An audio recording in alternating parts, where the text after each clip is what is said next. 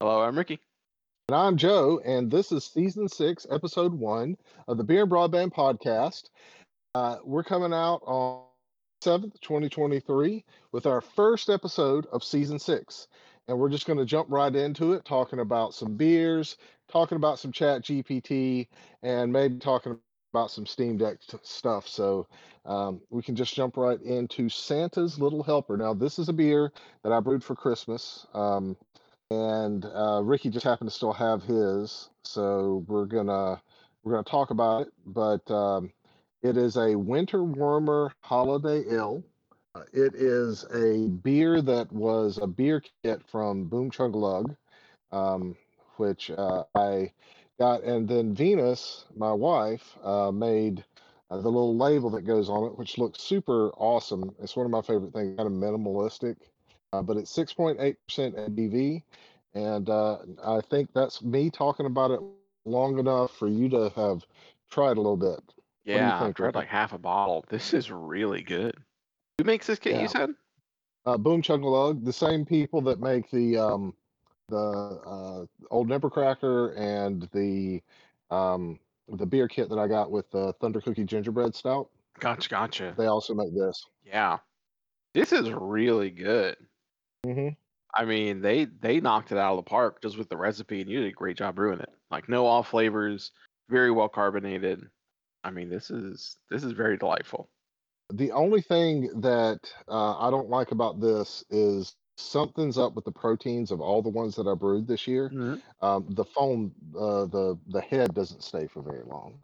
Um, but so you had options to put different flavoring in this, and we got a like uh, what Scotch candy, but Okay, butterscotch, yeah. had a butterscotch flavoring to go in it because I thought that would go well with the flavors that it was already supposed to have, like some caramel notes and some Hmm. ale notes that are supposed to go with it. So it's kind of a butterscotch caramel ale, but it's supposed to be a like a winter ale. So it's a little bit higher ABV, about 6.8% ABV.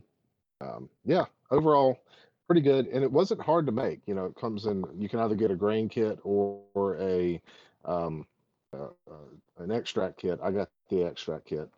Extract kits make a mess, but they're very easy to brew with, so I just keep doing that. Always fun. Is Gotcha. there Yeah, anything it's real else that good. you're getting out of it? Okay. No, the big thing was that sweetness for it. And I was going to talk about that. So you already mentioned it's that kind of butterscotch caramel candy, which fits. I was really going back and forth. Like I know this is like a darker sweetness, but I couldn't tell if it was caramel or it was like maple syrup. 'Cause it does have that kind of like floralness to it as well. Yep. And it's got like a little bit of like bergamot sweet tea, like southern tea kind of flavor to Hmm. it, which is really interesting. Um, yeah, it's one of the more complex beers that I made this year, I think. Pretty fun. So let's talk about Chat GPT and your thoughts on Chat GPT. So have you gotten involved with Chat GPT, done anything with it, messed around with it at all, done anything I like certainly have with messed around with it. I won't say I've done anything extreme with it. I've done no projects based off of it, anything like that. But I have over the last month or two, like played around with a lot and had a lot of chats with it. Tried to do a lot of different things with it to see how well it kept up with certain asks. Because I'm more of looking at ChatGPT as less of a development tool and more of like I don't want to say like a personal assistant, but more of like a cultivated knowledge expedition. Like instead of me having to figure out through a bunch of Google searches something, can I more quickly extract that information from ChatGPT? yeah, I get you. It's a weird thing that Chat GPT does, right? Hmm. It gives you a lot of information. It very confidently tells you that information as if it's right.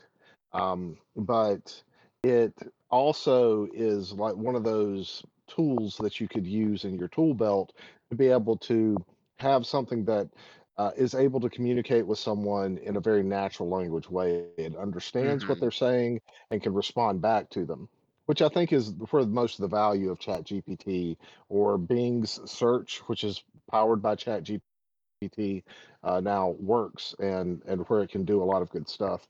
Um, it's interesting the restrictions they put on it. I've played around with it and tried to get it to do some things that it's not supposed to, which you can have various levels of success with that. Uh, but for the most part, if you just start going in and try to get it to like make something or write something for you that it would violate its like terms of service or something with the Hmm. Bing version of ChatGPT, it'll just stop. It won't do it. But if you do it with the ChatGPT version, it kind of gets in this recursive loop where it just goes like round and round and round and never like really fulfills the request that you had for it.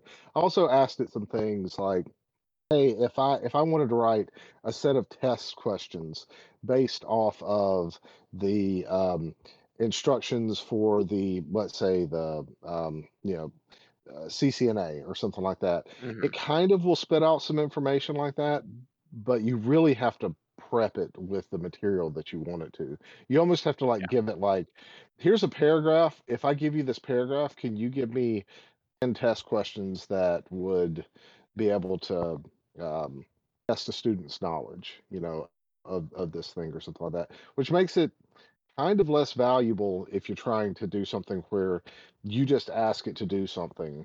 It's almost like you have to give it all the information and then it might be able to do something at that point in time. Yeah, I kind of had those same experiences. I've really struggled to get it to do anything complex without doing a lot of training on it previously.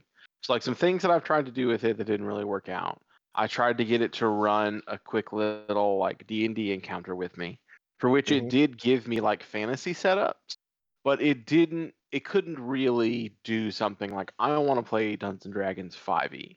It didn't have a firm enough grasp on that rule set to play an actual game. But you could go on like, hey, let's go on a fantasy adventure and just like talk your way through it, sort of stuff. Once you take out the game mechanics, I tried to get it to. Oh, I tried one little fun thing where I was also playing around with the like image AI stuff.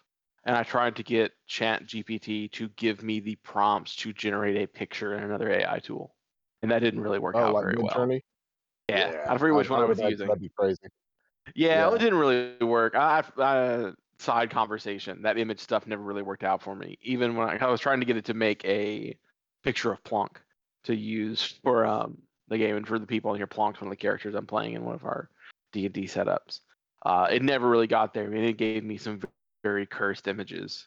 What it saw a goblin looked like. But those complex things didn't work out very well. But what I have had some success with on it is trying to do things like cooking, things that like if I did a couple Google searches, I could find out myself. So like I've got a little Yeah. chat here saved. I haven't tried the most recent rendition, but I'm trying to eat less sugar, and I really like to make like pulled pork and things. So it's like, man, there's a lot of sugar in that once you get down to there's sugar in the rub and then there's sugar in the sauce. Just like Right. let's just start with the rub. Give me a sugar-free barbecue rub. And I have a lot of Latin spices in my house because my wife does a lot of Puerto Rican cooking. So it's like, and give it like a Latin flavor. And it did. It chucked me out a barbecue recipe that has a lot of Latin spices in it with no sugar in it. And I Mm. went and I tried that. And I was like, oh, I'm missing some stuff. Okay, can you swap this out for that? Oh, you want coriander in there? I don't like coriander. Can you put something else in there? And like we went through like 4 or 5 renditions, and I haven't tried the most recent one, but it was getting pretty good. I mean, like even Mm. to the extent that I was pretty happy with the rub. I haven't tried the latest changes, but then in the same chat, I said, okay, now take that barbecue rub that you just made me and make me a barbecue sauce that would go with it. And now I haven't I Yeah. haven't made the sauce yet, but little things like that where it's like I don't know what you can substitute, celery salt for in a recipe. Now I could look it up 100%, but I could also just type to ChatGPT, "Hey, substitute that with something else," and see where it is. Yeah. So And see what it decides to do. Yeah. yeah. So that's how I'm trying to leverage it because I think obviously ChatGPT has a very good reputation, but I also think people are thinking about it too grand. You know, I don't think ChatGPT is going to start replacing personal assistants and IT people and like content creators and all that stuff. Because you can look at a finished product and say, hey, look at this thing it did. Just like with that AI generation, right? Like there's some great AI generated pictures. But Yep. as soon as you start doing it yourself, you're like, ooh, now wait a minute. That Yeah. picture, that took some time. Now maybe it didn't take Yeah. as long to do as like someone drawing it from scratch, but somebody really had to know what they were doing and cultivate a lot of images to get something that looked that Well, good. so on that note, I played around with Midjourney and some of the other AI generating art stuff, and I've been able to create a couple of things, but I also know the terms to use to be able to ask for that because I have a background in graphic art and design, so I can say, hey, I want something in this style with this sort of thing. Give it to me so that it looks like it's been drawn with pointillism instead of oil paintings, and I want this sort of composition, and then it'll spit something out, right? Where Hmm. you have to kind of have an education in that to be able to ask the right questions. It's like, Yeah, you exactly. know, yeah, yeah, exactly. So the thing with something like Mid-Journey, Chat GPT, anything like that, you really have to ask the right questions or give it the right information in order for it to give you something back out that's of any value, really. And I think it's a valuable tool. One of the questions that I ask in the notes is, are developers going to be replaced or is IT going to be replaced? And I know you already answered that question. No, they're probably not going to be replaced by this. But I think there are a lot of people out there that are looking at these tools, just like automation gets looked at, to be able to replace staff. I don't want to do anything where I have to pay someone to do this thing or I want to use it as a cost saving thing. So there's someone out there that's got this idea. I've heard people talk about it. I've seen people write blog articles about it. Some stuff that's like directed at executives and other people like that. And I've even heard people like trying to monetize it in ways where they'll ask it to write a book and then they'll, put that up on Amazon and things like that. All those things are probably not the right way to view something like this. Well, automation is not really made with the intent of cutting out staff normally. Automation is made with the intent of being able to simplify a process. Now, that could lead you to have a lower head count if that means that you don't have to have as many people on an assembly line to do something or something like that. But that's probably not the right way to look at whatever you're doing with an automation. In much the same way, something like ChatGPT, which isn't really like intelligence like we think of intelligence, like when we're talking about like sitting around talking to one another or responding to something. It's more like it does have like some sort of neural net that's there that can process information, but it's taking a large collection of data and being able to understand a prompt and then respond to that, right? It's not quite the same as it just like thinking up something or being creative. So if you want it to be creative, to write something, write a story, to be able to write sheet music, to come up with a recipe, you have to give it the right sort of information to be able to do that back for you. So you've got to say, hey, like you said, I want to write a recipe that would be able to allow me to make barbecue sauce without sugar in it. So omit sugar as an ingredient, but it still needs to be sweet. So how would I be able to do that? And then it can take all of its database of knowledge about recipes and like correlate that down to, well, if you want to replace sugar with something, then you can use these 5 ingredients. And that's really where something like ChatGPT shines, especially in like a search space, like you had said. Bing, Google, anything like that could really enhance their ability to search for something because then you could say, hey, I'm looking for this thing, this particular thing.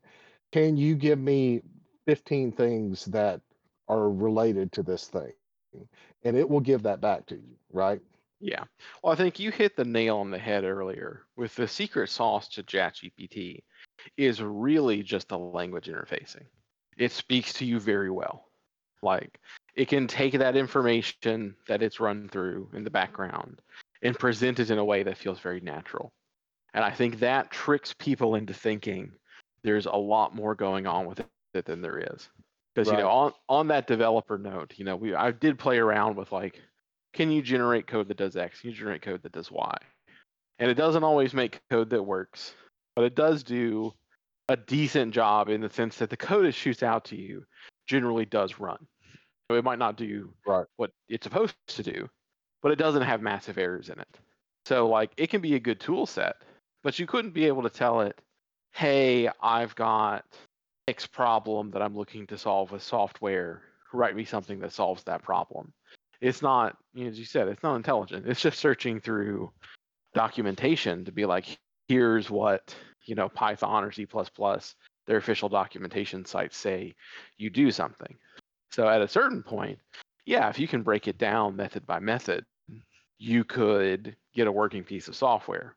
But just like how you had so much more success generating images than I did because you knew all the steps and what to ask for and I didn't, you still at least need developers to be able to say, okay, the actual way you would solve this problem is by doing A, B, C, and D.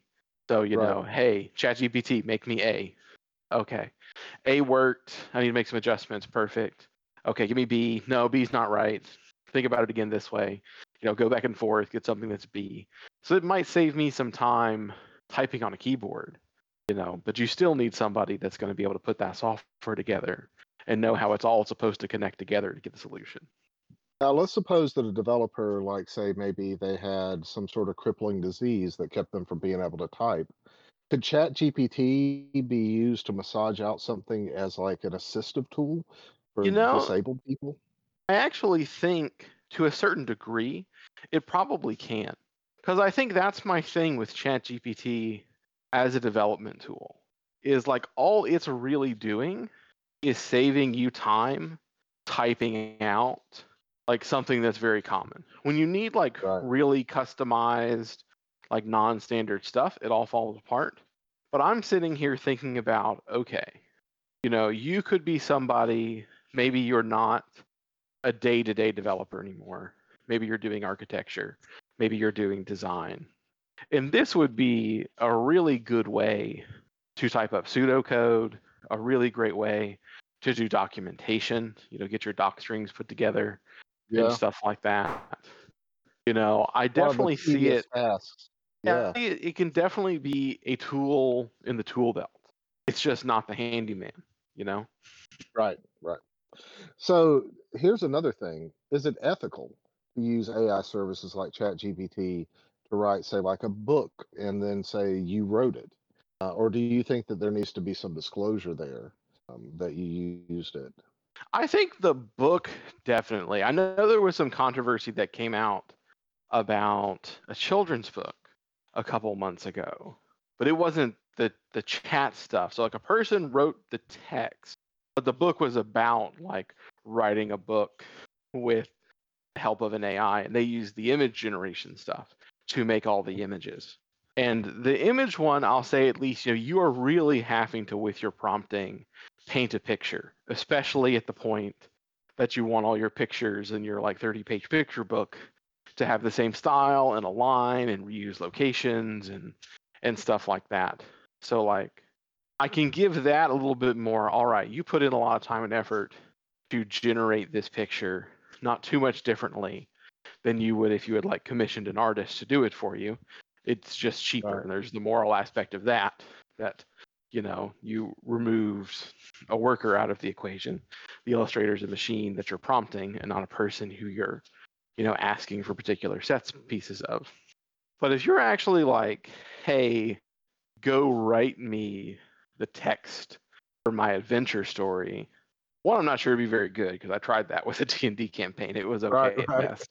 But if you could, yeah, I don't know, I'd push back on that more because something about that where it's like it just typed the text and how much easier it is to get a quality reading piece of text as opposed to an image, that's hypocritical, but that doesn't feel right to me. Because you can get ChatGPT to toss out like perfectly formed paragraphs and things like that, like all 100% grammatically correct. Right. There's no 10 fingers on the goblin of, write me a paragraph for ChatGPT, unlike my attempts at making my goblin character, who I got. Oh gosh, it made me so upset because I finally got it to really understand. Hey, I want a goblin, but it gave me like a Tim Burton terrifying creature, like hundreds of teeth. It's like, okay, but that's clearly a creature. This is the first time that like that's a thing. Someone could look at that and call that a goblin and says, okay, but what if it was a handsome goblin? Because that's his whole thing, is that he's handsome. And it just gave me like just a green dude after that. I was like, come on, like I was almost there. But yeah, I don't know. I'd push back on that. I think, yeah, if it's a book and it's all the text and you're just prompting something to feed you that text, yeah, I think you would need to do a disclosure, or it has like its own little stamp. Yeah, I agree with that. I think that it's more ethically correct to be able to use a tool like ChatGPT to be able to write something. Because even though I'm sure that it has collected information from other people's written works, it has other knowledge that it's drawing from. One of the problems with image generation is the images and the things that it's pulled off of, the artwork that it's used, that's all like work that someone else did, and they're never profiting from that. So, you know, that stuff is generally like you can go in and say, "Hey, I want something like this particular artist, like say, I would like to have something that looks like a Salvador Dali painting." And if Salvador Dali was still a living artist, it's been trained off of his artwork, and it is going to create a painting that looks much like what he has done. If you know how to ask it to like make it look a certain way, do certain things, it's going to, you know, tease out something that maybe has 10 fingers, but on one hand, uh, but still looks like something that Salvador Dali would have done. Where with something where you're saying, "Hey, I want you to write me a sci-fi story that's about a dog named Cooper or something like that, right? And I want it to be in like a children's book form." There's just general knowledge about the guidelines for doing that that are open to just humans to be able to use for like English, right? I mean, that's why English classes exist. So that's not necessarily like copyrighted and based off of one person's body of work. It's based off like a whole like set of things.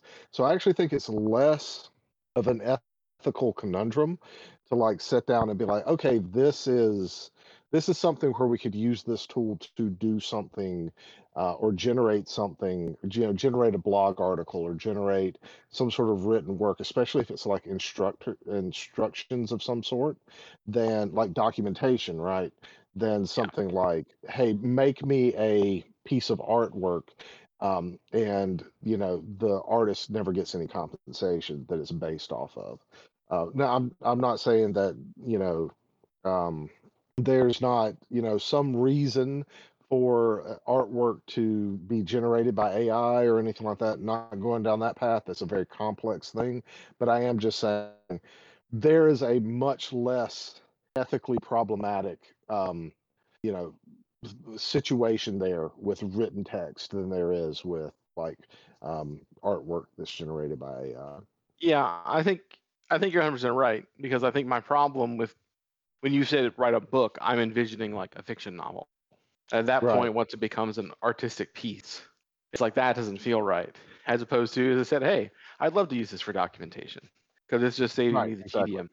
And and there's also Yeah, the whole issue that like I think ChatGPT and especially Bing's search engine are really going to run into is that their model does not pay people for where the information comes, right?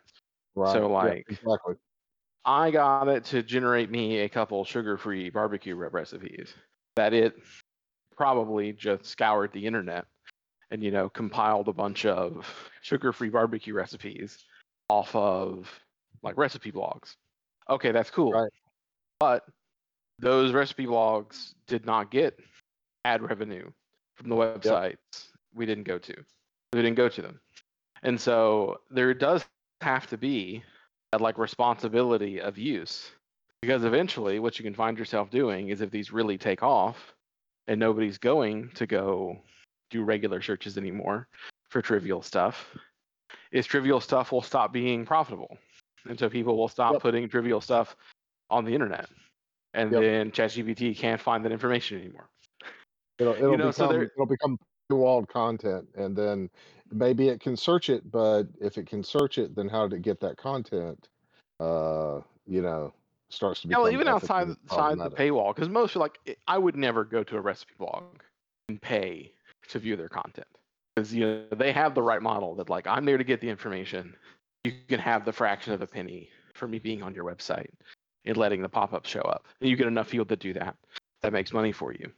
But they're going to have to put some sort of model like that into like Bing search, that where Right. the places it gets the correct information, they get some sort of compensation. Yeah. Yeah. Because if they Absolutely. don't, they'll eventually run out of content to index. Yeah. And that creates like a whole nother set of like things like the monetization of this and everything like that. Yeah, but I how do won't you necessarily go secure down that it? route, but yeah, How do you stop exactly. some bot from doing 800 queries that point to its website of like, oh, can you tell me how to do this completely nonsensical statement? And when it finds Yeah, it and because I've somebody's made a going to do that. website for that nonsensical thing, exactly. It's a whole can of worms. So for right now, what I'm enjoying it for is I can quickly do what it would have been a couple Google searches for light things. I'm really trying to play around with it to be more like a, hey, I've got half an hour that I'm just going to be chilling in my bed before I go to sleep. Can I get this thing in a good mode to like play some sort of creativity of the mind game with it? Because that's what I used to love to do with whatever it was called, AI AI Dungeon or dungeon. whatever, before Yep. that thing exploded. Because that was fun. Like, Yep. it wasn't great. I mean, it was not as good as ChatGPT is in terms of talking to you, though it did have more training of like fantasy stuff because it was meant to be for Right. like role playing. But like, that's what I want back. So I can like check in 20 minutes, go talk about my fantasy thing, and it really try and hold it together for me. Right. So, on a completely different note, but still technology related, um, let's talk about the year of the Steam Deck being available. Yeah. Steam Deck's So, good, man. yeah, It I think most of the people that have been on this, listen to this podcast, or like for those that are tuning in, we both own a Steam Deck, and I think we both enjoy the Steam Deck, right? it is rare to see my wife play anything else. It Yeah. has to not be available on PC for her to play a different console. If there's a PC version, she's playing. I mean, I've got my $2,000 gaming computer ready to play Cyberpunk at like highest settings, and she's playing it docked to the TV in with the Steam Deck. Never Right. even asked to play it on the big PC.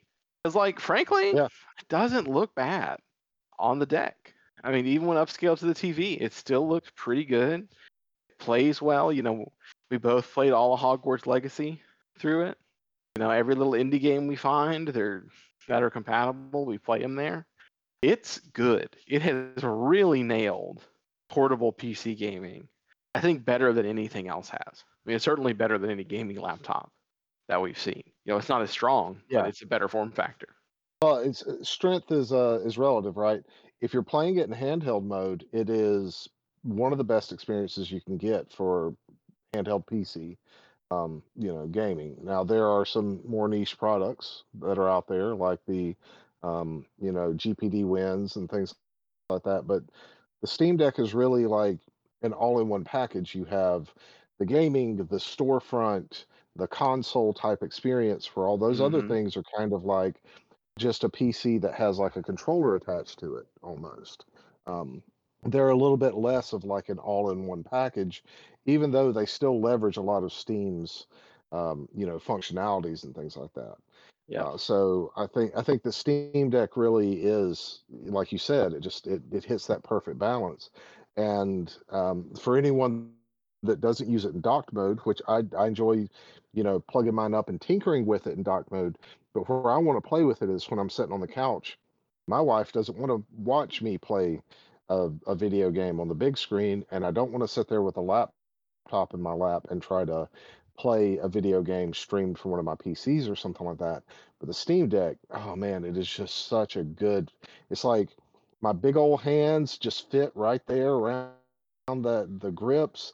It's just the right size for me to be able to do couch play and just really enjoy it. Yep. And I think that's just the thing about it. I don't know about portability. I haven't taken it on a trip yet. I've got, a couple of trips that are coming up this year. I'm going to take my Steam Deck with me when I go on them and see if I like it versus like something like the Miu Mini or the Ambernic RG35XX or something like that. But man, it can emulate everything up to like PS3. You got game streaming for Xbox, xCloud, and the PS4, PS Remote Play, and then you've got streaming from like your PC that you can do to it too. So even though it's a lower resolution screen, it like basically takes all of the functionality of everything that Steam's ever done. The really good controller that they used to have, that they used to sell, the Steam Link that they used to sell, all that stuff that has all these like great functions. And it's on sale. This is not a promotion. We're not getting paid by Steam to talk about it, but it's just on sale right now. First time it's ever been like at a discounted price. Um, yeah, and it's already pretty affordable, so I almost bought a second one. I'm just going to be transparent. I Mhm. almost bought a second one, but I haven't. It's still on sale though, and I keep eyeing it. Like I sit here and I'll look at it. I don't know if I want to buy a second one. Venus will probably kill me for spending another $600 on a gadget. But oh man, it's such a good device. I love it so much. So yeah. Um, take that as you will. I don't know. Is there anything I'm sitting here babbling on about? Is there anything else that you want to say about the Steam Deck? No, you just hit pretty much all the great points. And I'll tell you, we haven't taken like a long trip, but my wife goes up to see one of her college friends every week or two. She always brings the deck. They play games with each other, pass it back and forth. So like it travels real well short distances. I can tell you that. Because she used to Yeah. instead like pack up a bunch of games, put them in a bag, see if play them on their PlayStation or whatever. Not anymore. Just takes the deck along. Well, awesome then. So this has been season 6, episode 1 of the Beer and Broadband podcast. We have Twitters and Patreons and stuff like that. So if you guys want to give us any advice or thoughts or anything like that, feel free to reach out to us through either of those platforms. Otherwise, thank you for listening, and we'll catch you next time. Thank you so much.